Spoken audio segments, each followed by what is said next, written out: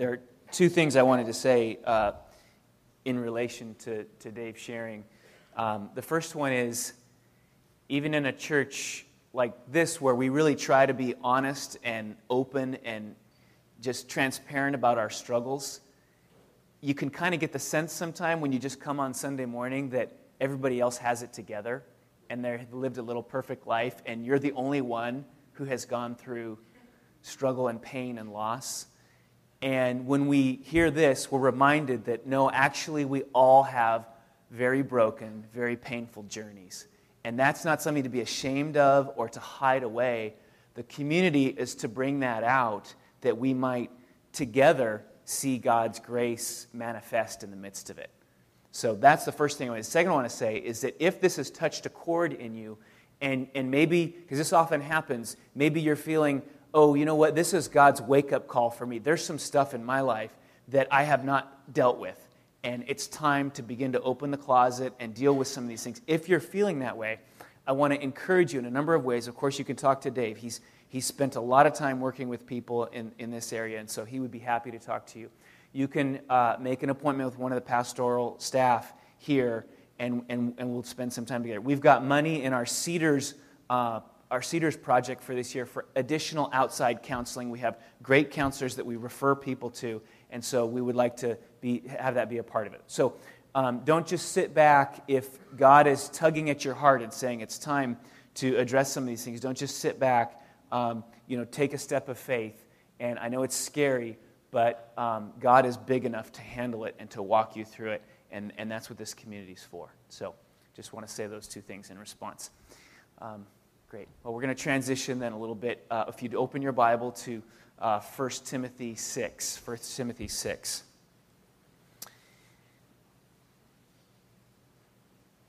This is page 853. If you need a Bible, raise your hand. We'll hand one to you.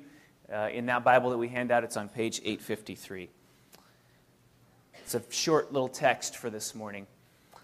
And we are going to spend a brief time kind of working on the next stage of our story of God. Verse 20 says simply this, and I'm actually only going to read the first part of it. O Timothy, Paul writes, guard the deposit entrusted to you. Guard the deposit entrusted to you. And this morning, just want to spend a few minutes talking about what that deposit is and how we guard it. Now, we're in the story of God. We've been going through the entire Bible in 8 sessions, and we are now almost to the end. And so let me just briefly catch you up to speed on what we've been doing. Sarah? Thanks.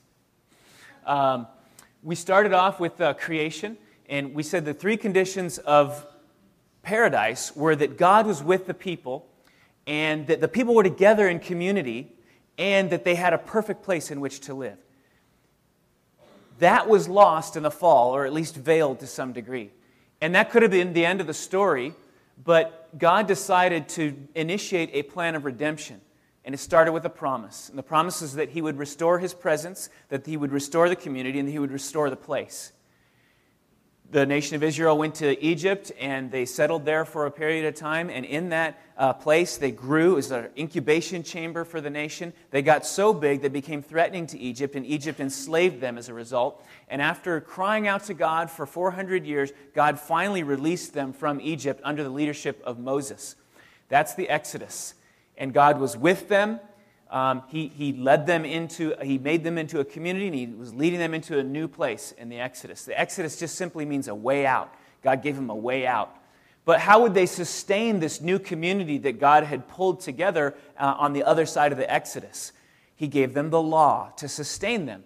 But the stewards of the law, the judges, the kings, and the prophets, were unable to bring the people into accordance with the law, to live out the law. They continued to sin and to turn away from God, and the community was left in decay. And finally, God, after giving them chance after chance after chance, He finally came upon them in judgment and sent them away from the land that He'd given to them as their gift and their inheritance.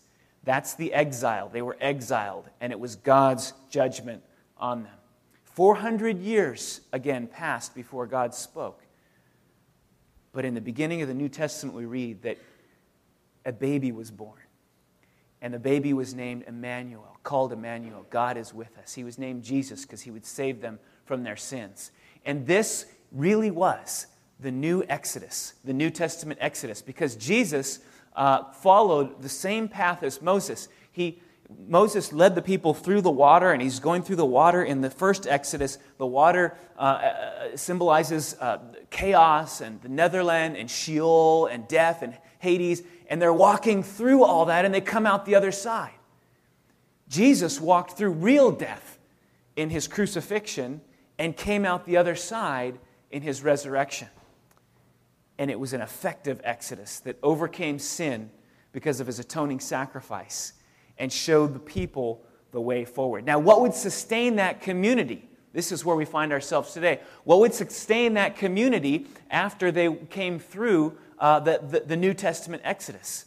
In the Old Testament, we had the Mosaic covenant and the law, and that was to sustain the community, but it didn't work. And so in the New Testament, what's it going to be? Hebrews 8, verse 6 says, "But as it is, Christ has obtained a ministry that is as much more excellent than the old as the covenant he mediates is better, since it is enacted on better promises." The promise centers around grace. John 1:17 says, "For the law was given through Moses, grace and truth came through Jesus Christ." The law was given through Moses, grace and truth came through Jesus Christ. Now, we're going to talk about grace primarily. Grace is what sustains the New Testament community. Now, truth is a key aspect of it, and we could, if we had more time, we could spend time talking about truth as well. But in the New Testament, you see over and over again the law set over and against grace. And so we're going to talk about grace this morning. Whereas the law failed to sustain the community in the Old Testament, the grace in the New Testament will be successful in sustaining the community. And grace is just simply defined as unmerited favor. When God says, "You're in my favor," and you didn't do anything to deserve that, but you're under my loving, watchful care, that's what grace is. And it was brought about by Jesus Christ, who went to the cross to atone, to take into himself the sin of the world. And as that sin was taken into him, then people could be forgiven. And so that grace and the favor could be back on the people. And that's how God brought it about. And the way we apprehend that grace, the way we come under that grace is by faith, by placing our trust in Jesus Christ. And when we do so, that atoning sacrifice is applied to our lives, and we are now a people who stand under the favor of God. That's how grace works. That's the essence of it. That's the center of it. But it's interesting. It's not just the first kind of initial thing. Grace is not just a one-time thing. We're to stand in this grace as a community, and it's what keeps us together and binds us and holds us together. Romans 5:2. "Through him we have also obtained access by faith into his grace in which we stand." Grace was not just for the beginning. We stand in it daily. "And we rejoice in hope of the glory of God." 1 Peter 5:12. "By Silvanus, a faithful brother as I regard him, I have written briefly to you, exhorting and declaring that this is the true grace of God." And listen to this, "stand firm in it." The New Testament community is sustained by standing firm in the grace of God, based on the work of Jesus Christ. Not the law, but grace. And this grace, this new way of sustaining, is effective. Now, let me say a little bit more about the nature of this grace. If you haven't been part of our Gospel Academy course, the first one that's called Gospel, I want to encourage you strongly to be a part of that, because in that course, what we do is define grace. We spend a long time really understanding what grace is. And then, after defining what grace is, we spend some time talking about how you apply grace to your life in whatever circumstance you're in. And we talk about how you help each other understand grace and how in our home group setting, you can take a situation and apply grace to it and see God's transforming work at work in your home group. So I want to encourage you to think about that if you haven't been to that class. See, in our home groups and in our worship together, we're not trying to encourage each other with morality and say, you should be doing this and you need to do this better. That's the law, and that doesn't work. That's what we saw in the Old Testament. What sustains us is not holding each other accountable to the law. Now, there's a place for accountability. There's a place for spending time encouraging and admonishing one another. But what really sustains us is when all of that takes place within the context of a gracious environment, where people understand that God's favor is on us because of Jesus Christ. And when we proclaim the gospel into each other's lives.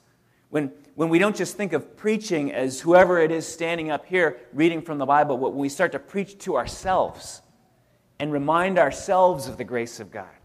And when we're sitting in our home group and somebody's struggling and somebody's failing and somebody's just laboring under sin, we don't say to them, well, buck up and just do it better, follow the law better. We say, look, have you forgotten something? The grace of God is upon you in Jesus Christ. And I don't know how it works exactly, but somehow when we say that to each other and we apply that grace to each other, it transforms us. That's what the Bible says. That's where the power is for salvation, not in following the law. So we want to be a people sustained by grace. And if we're going to do that, we need to preach the gospel into each other's lives. The grace of God has to sort of bounce around in our community. And as we talk and as we pray for each other, we're continually reminding each other about the grace of God. And as it bounces around in there and we apply it and we remind each other when we forget, because we forget all the time, we keep trying to please God and earn favor with others and with God. And so when this grace bounces around, it changes us and transforms us. That's how the New Testament community is sustained. Focusing in on the grace, letting it bounce around and transform us. And it produces a result. Whereas in the exile, we had the exile was the result of the law. People were scattered scattered to the winds. The nation was scattered to the winds. When you bring grace into the center, what happens? The people are gathered together. So whereas we had the exile as a result of the law, we have gathering, and that's why we've called it gathering here. We have gathering as a result of grace. The people are pulled together around the gospel. And in your home groups this week, you're going to explore that a little bit more, looking at Ephesians 2:13 through 22, and a little bit more than that. And it's this incredible notion of aliens who are far off being brought together in the gospel. People who are separated from each other, Jews and Gentiles, far off, scattered, now they're being brought together. This is the power of the gospel. The power of the gospel. Whereas the law resulted in the scattering, grace results in gathering. Now, the law was precious. We talked about that. It was important. It was stewarded. It was good. But grace is all the more precious. And it's stewarded, we talk about, by Christ. If you go back to that chart, by Christ, and Christ is the expression of it, by the disciples who were the witnesses, the apostles were the witnesses to the grace coming, and by the church who are the stewards of it. That's what we are. We're the stewards of this grace. It's a precious gift. Robert Fulghum, you may have heard, he's a popular writer, tells a story of a little girl and a father and their interaction together. Little girl has this little bag, and in this bag she's got all of her favorite things: 2 ribbons, 3 stones, a plastic dinosaur, a pencil stub, a tiny seashell, used lipstick, 2 chocolate kisses, and 13 pennies. A little paper bag. She gives it to her dad one day and says, "You can take this to work with you." So he takes it to work, and he opens up the bag and during his lunch or something and puts the stuff on the table and looks at it and kind of chuckles, and isn't that cute? And then sort of wipes it off into the trash can and goes back home. He talks to his little daughter. She says, "Daddy, where's the bag?" suddenly gets this panic come over him. She starts to tear up. Dad, you didn't lose the bag, did you? He writes, Molly had given me her treasures, all that a 7-year-old held dear, love in a paper sack, and I had missed it. Not just missed it, I had thrown it away. Nothing in there I needed. It wasn't the first or last time I felt like my daddy permit was about to run out. I went back to my office, dumped all the wastebasket out onto my desk. The janitor came in and asked, did you lose something? Yeah, my mind. It's probably in there. He ends up finding all the little pieces and putting them back in the bag, and he goes home. She's asleep when he gets home. And the next day, he has her tell him everything about each one of those items, why it's important, where she got it, where it came from. To my surprise, he goes on to write, Molly gave me the bag once again several days later. Same ratty bag, same stuff inside. I felt forgiven. Over several months, the bag went with me from time to time. It was never clear to me why I did or did not get it on a certain day. I began to think of it as the daddy prize, and I tried to be good the night before so I could be given it on the next morning. In time, Molly turned her attention to other things, lost interest in the game, grew up. Me, I was left holding the bag. She gave it to me one morning and never asked for it back. It sits in my office still, left over from when a child said, here, this is the best I've got. Take it. It's yours. I missed it the first time, but it's my bag now. You can have something very, very precious and miss it.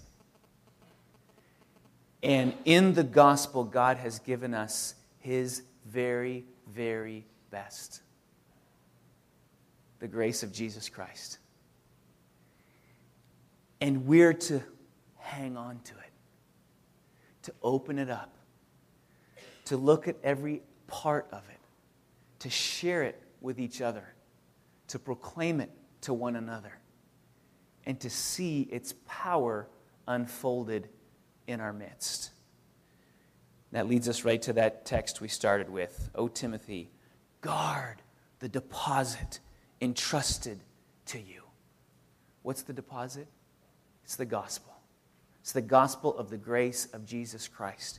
Guard the deposit entrusted to you. Guard it. Now, how do we do that? That word for deposit, it's used of something that's given to somebody that's a treasured possession, and they're supposed to hold it and guard it. That phrase, guard the deposit, they're supposed to hold it and then give it back afterwards in good condition. We have this gospel, and we're to guard it, to hold on to it, to use it, and to share it, and then to be able to go back to God and say, we're so thankful we did it. We wanted it. We thank you that you gave it to us, and we shared it, and we stewarded it well because we realized how precious it is. How do you guard it? How do you guard this treasure that we've been given? First of all, and let me just finish with this, you receive it. And I just want to say this to some of you here maybe this morning. If you are still trying to earn your way into God's good graces, you must stop. You must stop. You must come to Him under the name of Jesus Christ, believing in Jesus Christ, and receive from Him the favor that comes with His grace. And I think some of us don't think we're doing that, but we still are. We haven't absorbed the gospel fully yet. So we must stop trying to earn our way into God's good graces or into the graces of the people around us. We must come to Him and receive it. That's the first one. The second one, we must not use the Bible simply as moral instruction. The law is in there, and it's good. And the Bible tells us how to live, and we need to seek after that. But at the end of the day, that is not the ultimate goal of what we've been given. It's to bring us to Jesus Christ, that we might step into His forgiveness. And so, as we open this word up in our home groups and in Gospel Academy, in our devotions, it's great to understand what God wants us to do with our lives, but we must continue to preach the gospel to each other and remember that it's under the forgiveness of God that we grow and we're transformed. So we must preach to each other and preach to ourselves. And part of that means becoming transparent. And what we saw this morning with Dave becoming transparent with us is the kind of model that we want in this community. Because you can't apply the gospel to a problem that hasn't been acknowledged yet. So we need to be transparent with one another. And then when somebody's transparent around you, then your job is to respond by speaking God's grace into their lives. What I picture is over and over again repeated in our home groups and as we gather together in our Emmaus partners is people saying, you know what, I'm struggling with this. I just keep messing this up, or I just blew this, or I did that. And somebody else saying, look, hey, you've forgotten the gospel. Jesus Christ has demonstrated God's favor upon you, and you just need to focus on that and let that transform you. So we need to preach the gospel to each other. We need to be willing to share the treasure that has been entrusted to us, to guard the deposit we've been given. Been holding our staff accountable a little bit to this, and myself especially. Are we actively engaged in sharing the gospel to one another? And when we meet together, when Andrew and Brent and I meet, and Jim, and we meet together, that's a question we ask. Are you sharing the gospel with somebody? And if the leadership needs to be held accountable to that, and we as a community need to be held accountable to that, because we've been entrusted with something magnificent and precious. Not to hold on to, but to share. And then lastly, in all of this, we remember the giver of this grace in worship. Last Sunday we sang, "Oh, give thanks." It's a gospel song. It's been ringing in my household all week long. And I'm reminded of how important it is to see it as a discipline to thank God, to be intentional about thanking God. Because when we do that, we're reminded of just how precious and glorious this gift is that He has given to us. Would you pray with me? Lord, move in our midst, we ask, with your gospel, to renew its glories in our hearts and minds.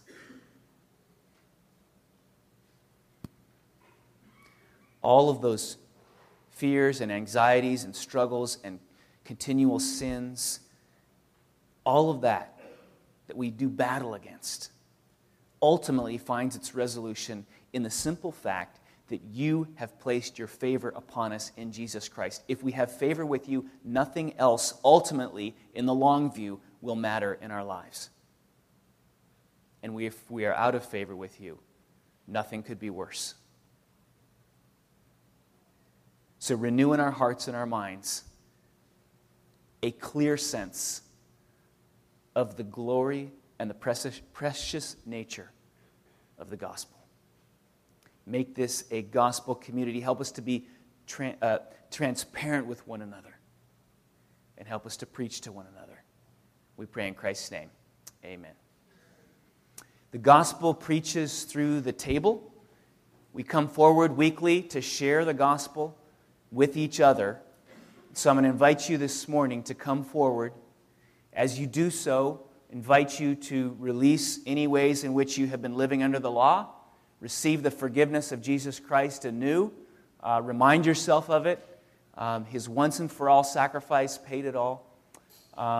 We invite all to come to this table who have placed their trust in Jesus Christ. If you are in process and still trying to figure out what you believe, we're so glad that you're here, and we ask that you continue to come and ask questions and be a part of this community. Get involved in a home group. Come to the Exploring Christianity class. We want to be part of the journey with you. But this morning, we invite you to come forward, if you've placed your faith in Jesus Christ, to take the bread and dip it in the cup and be reminded of God's incredible grace through Jesus Christ. Now, on the night that he was betrayed, Jesus took bread, and when he had given thanks, he broke it, saying, "This is my body, which is for you. Do this in remembrance of me." In the same way, after supper, he took the cup, saying, "This cup is the new covenant in my blood. Do this whenever you drink it in remembrance of me." Lord, we come forward this morning with confidence and boldness, because of Jesus Christ and his once and for all sacrifice. We are overwhelmed sometimes, and we can hardly believe that your favor would be upon us, but it is. And so out of our brokenness and need, we march forward in boldness and allow ourselves to be reminded of your good mercy and grace in our lives. We pray this in Christ's name.